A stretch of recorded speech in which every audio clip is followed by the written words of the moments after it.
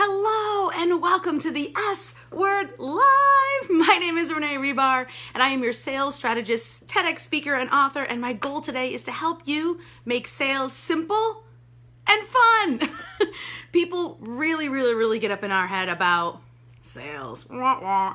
So let's talk about it. Hey Dee, how are you? Say hello as you join, whether you're live or on the replay. Okay, today I'm going to talk about the one word that can kill your sales in an instant. Heather, hello. Heather and I already had a talk this morning. Good morning. So when you are on a sales call, dun, dun, dun. I really need music for this. Dun, dun, dun. When you're on a sales call or when you're writing sales copy, so a sales page or other compelling content, a word that I see overused is, ready for it? If. You're like, if. Okay, so what do you use instead of if? And you know what? We all get to, I'm a criminal of it too, but I really see this make a huge difference. So this is going to be a quick and easy lesson for you guys. Heather Kate says, your sound effects are the best. Oh, thank you, yes. My son likes it when I read stories to him in the voices. Okay. I definitely love sound effects. But I also might like a sound effects machine one day.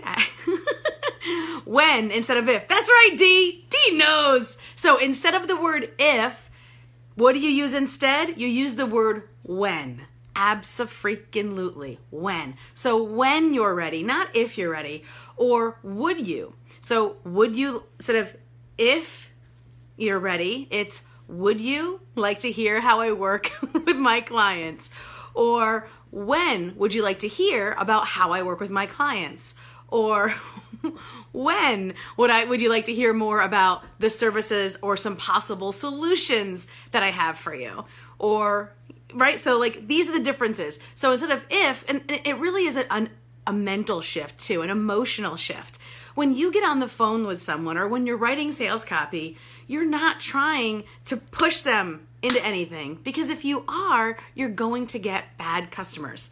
But if you shepherd them through the process and you consider their emotions and feelings and you help them understand the facts of where they are and where they want to go, this allows you to continue the relationship so that you have a platform-independent, long-term, sustainable business. This is the goal, my friends, and this is what I work on with my clients all the time.